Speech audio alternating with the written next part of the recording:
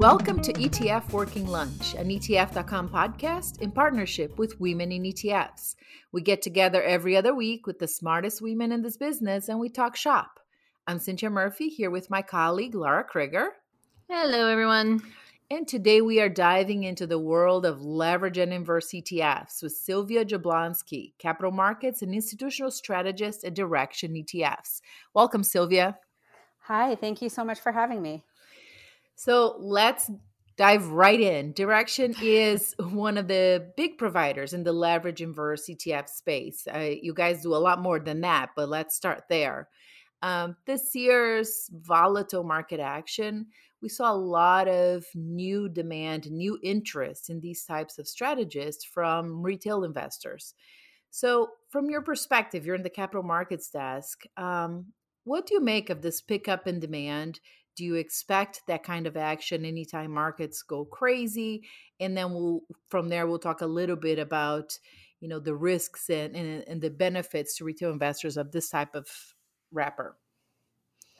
Yeah, so I think actually it's probably one of the most exciting times of my career in terms of watching the market on a day-to-day basis. It's none of it is for good reason, of course. Mm-hmm. But the markets have been volatile. And what's really interesting is that coming from a levered and inverse ETF provider, we've seen a massive pickup of inflows and trading. And what's really good about it is that investors, you mentioned retail investors, there has been a lot of pickup by that group. And what's great is that they do seem to be using the products the right way and looking for short-term tactical trading opportunities. So there couldn't be a better time for short-term tactical trading opportunities, short-term being the key word.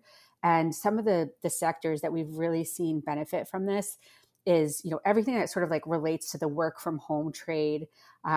We've seen a lot of flows into healthcare and biotech. LABU is a 3 beta biotech fund. It's had some of its, most stellar returns to date. Home builders, as people are sort of watching mortgage rates go to zero and looking at those crooked paintings on their walls and looking to fix them. The names like Home Depot and Lennar that sit in some of the home builders indices and the different ETFs that track them, like Nail, for example, have really rallied triple digits in the short term. And then technology and semiconductors, we're doing this call here from who knows what sort of, computer type of laptop, the type of cybersecurity we have, what sort of clouds are built into our computers, and the companies that really touch those industries, everything from, an Amazon cloud to an Apple to a Microsoft. People have looked to ETFs like TECL, SOXL, they're 3 beta technology, 3 beta semiconductors, and they're really looking to capitalize on these short-term moves. So it's really been interesting, and the flows have just been massive over the past few months. So, Sylvia, I want to jump in real quick. You've said short term, and we really should underline short term here. How short is short term when it comes to a leveraged or inverse ETF? So that's a really great question, and it's actually the most key question that every investor should ask him or herself before using the products. So the products are rebalanced on a daily basis. So very simply, if you have, let's say, a 3 beta technology ETF, that means for every $100, you have $300 of exposure. If the ETF moves 5% in a day, you make 15% in a day. We rebalance the fund, and you essentially go from having 300 of exposure to 345 of exposure. On day 2, if it's up another 5%, you're up 32 and a quarter because of compound and rebalancing. Trend has been very friendly, and that's great. But the downside and the risk is, if the market's up 5 and down 5, or the index is up 5, down 5, you're not at zero like you would be if you had Apple or Microsoft or a 1 beta ETF. You're actually down 2 and a quarter because of that same compounding and rebalancing phenomenon. So how short is short? Well, it depends on your view. You should have a view both on the trend of the underlying index and the trend of volatility. So trend is your friend. If markets are low volatile and trending upward, the ETFs I mentioned before, for example, have done very, very well. But if you think that the markets are going to be volatile, I would look at the ETF every single day and make a decision as to whether or not to rebalance, whether or not to take your gains in a short period of time, or whether or not to essentially takes them off the table. So you have to understand that, you can have substantial losses in a short period of time or substantial gains. And these are, really unique in nature in that way. And you have to have the time to really frequently manage your positions and respond to changing markets. And I guess everybody has plenty of time now that we're all working right. from home. There are a lot of day traders out there now. That's for sure. Yeah. That's for sure. What I think is interesting is that at the beginning you were saying that you have seen this demand from retail investors and that they have been using these instruments well. I mean, there is this concern out there that retail investors don't understand leverage and inverse ETFs, whether it's from performance to holding period to complexity of portfolios. And it sounds like in your experience, they not only have figured it out, but are using tactically well. Is this then just a misconception about these products of the so-called sophisticated investor only type of wrapper? Or do you think there is a legitimacy to this concern?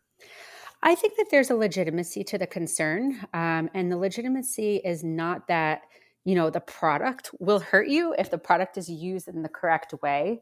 Hopefully you'll have a good experience with it. But I think, the concern is that there are retail investors out there that I would argue, might buy a stock or an ETF and not necessarily know what's under the hood or how it works. But over the last decade or so, I think that the percentage and number of investors who don't understand the product or don't see, the vast warnings out there that this is for sophisticated traders, has really shrank. So most of the calls we get are from people who seem to really understand the products and how they work. And I would say that Direxion and even our competitors, for that matter, we do a really good job of saying, don't touch this. If you're not sophisticated, if you're not, looking at your account daily, if you're not a frequent and an active athletic type of trader, this probably isn't for you. Look at our 1-beta ETFs, for example. Mm-hmm. So I think, the message is out there loud and clear. And we hope that, we do hope that the retail investors, before they buy a product, they do look under the hood a little bit and decide whether or not it's right for them. And we trust that, they'll make that decision. Mm-hmm. So one of the things you that I want to step back to is you said that there was a, that these products can be useful when used in quote unquote correct ways. And there's been a lot of hay made about the Robinhood trader and, the retail traders using them. And certainly I've written plenty of stories about, Robinhood traders piling into leveraged ETFs and inverse ETFs, maybe not understanding necessarily what they're doing. But let's talk a little bit about some of those correct ways, those ideal use cases for leveraged and inverse ETFs. When in your mind, what's a good application of these funds? Is it, besides just putting money in them and then staying there for 3 months? Right. Yeah, great question. So one of the most common uses of our product is simply for, a sophisticated trader to get enhanced exposure to an underlying index that he believes or she believes will go up. And as sort of basic as that sounds, that's what it's all about. So let's say that you're waiting for Apple and Microsoft to come out with their earnings, and you believe that people are working from home. The technology is going to do better than you expect in the earnings season, and that the stocks will grow. So you might look at, and you also have the view that it'll be a steady climb upwards. So a trader would opportunistically buy an ETF like TECL, which has a bunch of those tech names in it that I mentioned, and hold on to it for a period of time that he or she believes is reasonable. Towards the gains that they're looking to seek. And, usually what happens is if they get 5 or 6 days of gains on an ETF like that, they might rebalance the position and reduce it, or they might take it off completely and look for another sector to trade. So again, it's sort of athletic, opportunistic trading. Sort of the converse is true too. So, the election is coming, and, let's say that there's a debate where both candidates come out with a lot of ideas and policies that will clearly impact healthcare in a negative way. And your portfolio is full of healthcare names because healthcare is what gets us out of COVID, right? Mm-hmm. So you might want to smooth out that ride by looking at an inverse biotech, healthcare, pharmaceutical type of ETF to hedge your position in the short term. So that's, those are sort of two of the most common ways: short-term opportunistic trading and hedging. And then sophisticated RIAs will use the ETF for capital efficiency. So for every dollar, you have $3 of exposure. So for example, if you want, if you only have 5% cash to allocate, but you really want more exposure to the S&P because you think it's going to rise, they might use SPXL, the 3X S&P 500, for that 2-week period or whatever it might be that they're looking for enhanced exposure, and do it for a third of the capital required. Mm-hmm. Do you find that in a year like 2020, people have used these strategies in any way that really surprised you, whether good or bad? I mean, any horror stories here that are a cautionary tale we might as well talk about? Yeah, I mean, I'm sure it exists. I'm going to, sort of make it up because I don't know the person that actually did this, but I'm sure this does exist. So, Mm-hmm. The like sort of perfect trade for the last decade was almost anything on the 3X side. So 3X S&P 500, 3 beta technology, 3 beta semiconductors. If you look at the return of our tech ETF over the last decade or so, it's multiples and multiples of thousands of percent up. So say, 6,000 to 7,000% appreciation that period of time because markets were low volatile and trending upward. So, someone who may have held that product for that period of time did very, very well. However, if you look at a product like oil and gas related or energy related, or gold miners that have really high volatility, if you hold that for a really long period of time, and some investors do, or have in the past anyway, you're really opening yourself up to substantial losses because, intraday or intra-week, intra-month, range, any kind of range bound volatility essentially leads to decay in the funds because they're always catching up, right? As we said, when the index or market is up, we increase exposure in the ETF. And, if we increase exposure for a few days and then the market's down, you have a whole lot more on the table to lose. So, very simply, holding the volatile sectors long-term can be a disaster. I get emails from readers literally every day about this particular concept. Well, this S&P fund that was 3X is up, thousands and thousands of percent. So of course I can buy and hold a leveraged fund. I like that you make the distinction that it's, it's not just about a trend. It's also about volatility. Absolutely. Exactly. That's definitely a key in using these products longer term. So at a very basic level, you should think of volatility as foe, not friend, to leverage and inverse investing. Got it. Exactly. Trend is your friend, and volatility is, I don't know, we could make up a word, vile maybe. Villainous. Villainous. Got it. So, Sylvia, earlier this year, Direxion made some moves and it changed the leverage factor in some of your most popular ETFs like JNUG and GUSH. Could you walk us through that process? What was behind that decision and what that means to investors? Sure. So a lot of the ETFs that you mentioned, particularly during COVID, which we could argue was like sort of March when it really hit the stock market at least. Mm-hmm. Basically there was an unprecedented spike in market volatility because of the COVID pandemic, basically. And we had a very difficult time coming out with a 3 beta fund, which is our mandate. So it was difficult to get exposure in that market. The volatility swings were immense, and we really felt that in order to essentially protect the fund and to protect the investor in an abnormally unprecedented time in the markets, we basically reduced the leverage on the products for that reason. So what that means is that investors who had who held, Nugget or Dust or JNUG, if they at the time had 300% of exposure, and after we changed the leverage point, they had 200% of exposure. But the important thing to note is that, when you have this duress in the market, the fund for days on end was unable to meet its stated objective of 300%. So there were days, for example, that the gold miners ETFs were trading at 260%, or else they were so high and there were sort of these wild moves into the close. So we just really, with the miners and some of the sectors you mentioned, they're super volatile, and the ETFs were delivering very extreme moves in a rapid fashion that, we thought were really sort of risky for the trader and the market and the fund. So we, stepped back with the exposure.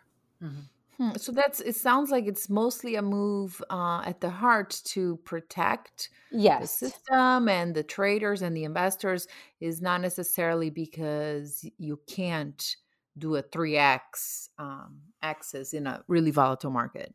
Yeah, I mean, the volatility just completely rattled global markets, and where you saw this react most was really with levered and inverse ETF products, and also just volatile ETFs in general. You had this difficult and very extraordinary cost to manage the fund on a daily basis, which was just a real challenge for months on end, and it essentially negates the value or reduces the value of the fund. So we really wanted to pull that back as aggressively as possible, and worked with the regulators to do that. Is there something like that you find that you just wish would go away about this conversation on leverage and inverse?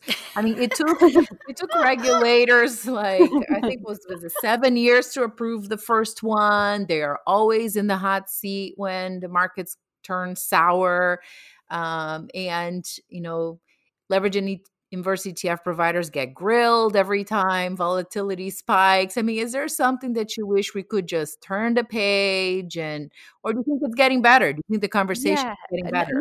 I think, as you said, it's sort of like every year there's something new, right? Like this year, people don't. Some other ETF firms suggested that we weren't actually ETFs, and we are exchange traded funds, right? And then it's there was a rule proposal that suggested that the retail investor is not sort of intelligent enough to make a decision for himself as to whether or not he can trade the product. So there had to be all of these, egregious sort of hurdles to jump through just to trade the product. So we would love for that to go away. And I think that, we sort of feel like we do our part. We're very clear in saying these products are meant for sophisticated traders. There's a small percentage of the population that are, whether professional traders or RIAs or hedge funds or retail traders that are actually just, day traders and sophisticated, that love trading these products. They understand them. They have a good experience. They use them the right way. So, we think the message is out there for sure. We're definitely not trying to get, my grandma to buy 3X oil. But I do think that if she were a sophisticated day trader, that she could. And it's up to her. So the other thing is the sort of common misconception is, hey, the S&P 500 was up 10% in the last, 4 weeks. Why is this ETF, down 7%, or why is it up 40% and not just 30%? So that goes back to daily. So it's 3 times daily, 2 times daily. It's not 3 times monthly. The monthly return is the summation of each day's returns on these products. So, if you're looking for 2 months of exposure to gold miners, this is not the right product to do that. Get your high school math right. Yes. Right. Exactly. We need to get like signs that just say math. And every time somebody asks you a question, you just hold up the sign. Yeah. I mean, we were super precise about putting the word daily. It's like the first word in on every platform when you go to trade this thing, daily, daily, daily. So it makes us think like, somebody's going to stop and say, why would they put daily in the file? Right. Like there must be something to that. So I think we, try to get that message out there. Sure. Well, something I wanted to ask you about, one of the products I thought that was really interesting that Direxion has launched recently was the work from home ETF. Perfectly timed, perfectly like part of the moment. I'm curious, looking forward to the rest of 2020, maybe beyond, as we're all sort of grappling in the nether space that is this new pandemic era. What sort of investment trends are you seeing as maybe the next like JNUG or Gush or like beyond what you've already got in your product lineup? Where are you looking for opportunity in terms of investment themes? So you mentioned work from home, and it's related to that. So the work from home ETF came out, and it basically gives traders access to 4 pillars like cloud technology, cybersecurity, online project and document management, and remote communications. So as society evolves and technologies advance, perceptions of what is considered a productive workplace have evolved as well. So society seems to have embraced this idea that a lot of job functions don't have to be in the office or in a specific location in order to get done. And the work from home ETF has been, it's been out for only a few weeks really, and it's gathered close to 90 million of assets because I think that there's such a strong belief that this is a trend going forward that actually, it was happening anyway. We were talking earlier that you ladies are in different locations because you are working remotely from, with the ability to, you have the ability to do so with technology. So a lot of firms are doing that. And so that ETF really seemed to resonate with a lot of people. And we thought, well, pandemics like COVID, they cause major short-term impacts, but they also create long-term disruption to not only working conditions, but also living conditions. So you have this rise of home spending that's going to continue. You have all these trends that, we see potential lasting engagement with. Older generations are behaving like millennials and Gen Z. I think that one of the ETFs that we're coming out with is going to be the connected consumer ETF. So we have the work from home thing, and now we have the play from home thing, and that's going to have home entertainment. It's going to have online education with all these kids sort of, telestudying and teaching or working with their teachers online through Zoom. You're going to have remote health, like the telemedicine field is supposed to grow by 64% in 2020, which is just insane when we're worried about what's going to happen for the rest of the year. There's a place where you sort of know or expect to see a lot of growth. And then virtual and digital social interaction. We all want to talk and share pictures. We're all lonely sitting at home wearing our masks. Yes. So, I think, so CCON is going to be the ticker there. And it's just really the sister to, you have all the stuff that you need to work from home. And now you have all of this stuff that you'll need to play from home, really. So. Yeah, it's interesting. It's when you pitch out these products out there, I mean, the themes are compelling, but is there something unique that you would like to highlight, given this opportunity, about how Direxion approaches themes? I mean, there's a few shops in the space that do a lot of thematic investing, suites. So how are you guys tackling this space? Right. So in terms of, how we thought about this, we saw the trend starting with a lot of sort of talk and media coverage and flow into, the names that allowed you to sit on an exercise bike and watch Netflix. And we thought, was that the gauge? Can I sit on my Peloton and watch? Can I sit on my Peloton and watch TV? But we just saw this shift, this immediate shift in people, and like once people started to work from home for a month, you realize so quickly, how much we need in order for this to work out. There's such a focus on cloud technology to store our data. There's such a focus on cybersecurity. CrowdStrike has had just epic growth. They're talking about having 60% growth in net sales this year. Wow. Just constant readoption. Companies like Twilio that you never thought about, they're running the 2-factor authentication, and they're also running contact tracing. So who would have thought Twilio, is going to be picked up by probably every single US, senator, governor, state agency in order to track the coronavirus. The ability to share documents and remote communications, whether it's a Zoom or Cisco. I just think that, at Direxion, we just thought about how can we build, sort of two indices, one again that allows you to work from home, and the other one that really touches on some of the things that people do outside of, the finance world or the professional world, like teaching from home and telemedicine and all that kind of stuff. So, we are really very precise when we launch thematic ETFs. As you see, we don't have a lot of them. We only have a few of them. So, we really kind of like stick to our guns in terms of what we think makes sense, and, don't try to compete, for example, with the SPYs and the IVVs of the world. Like we know we can't compete there. So, just flexible, interesting sector access is what we're trying to do there. Right. Well, Sylvia, I think we could probably keep talking for another 6 hours, and I would love it. Unfortunately, we're going to have to leave it there. So thank you so much, Sylvia, for coming on to the show and for the great conversation about leveraged and inverse products. Thank you so much for having me. It was good fun this morning. Same here. So for more information on this topic or for any ETF topic, or to catch up on past episodes, please visit us at ETF.com. And for more information on how to get involved in women in ETFs, please visit womenandetfs.com. You can write to us with your questions, your comments, your thoughts, your math questions at ETF Working Lunch. That's all one word, at ETF.com. On behalf of myself, Cynthia Murphy, and the rest of the ETF.com team, thank you so much for listening, and we will see you next episode.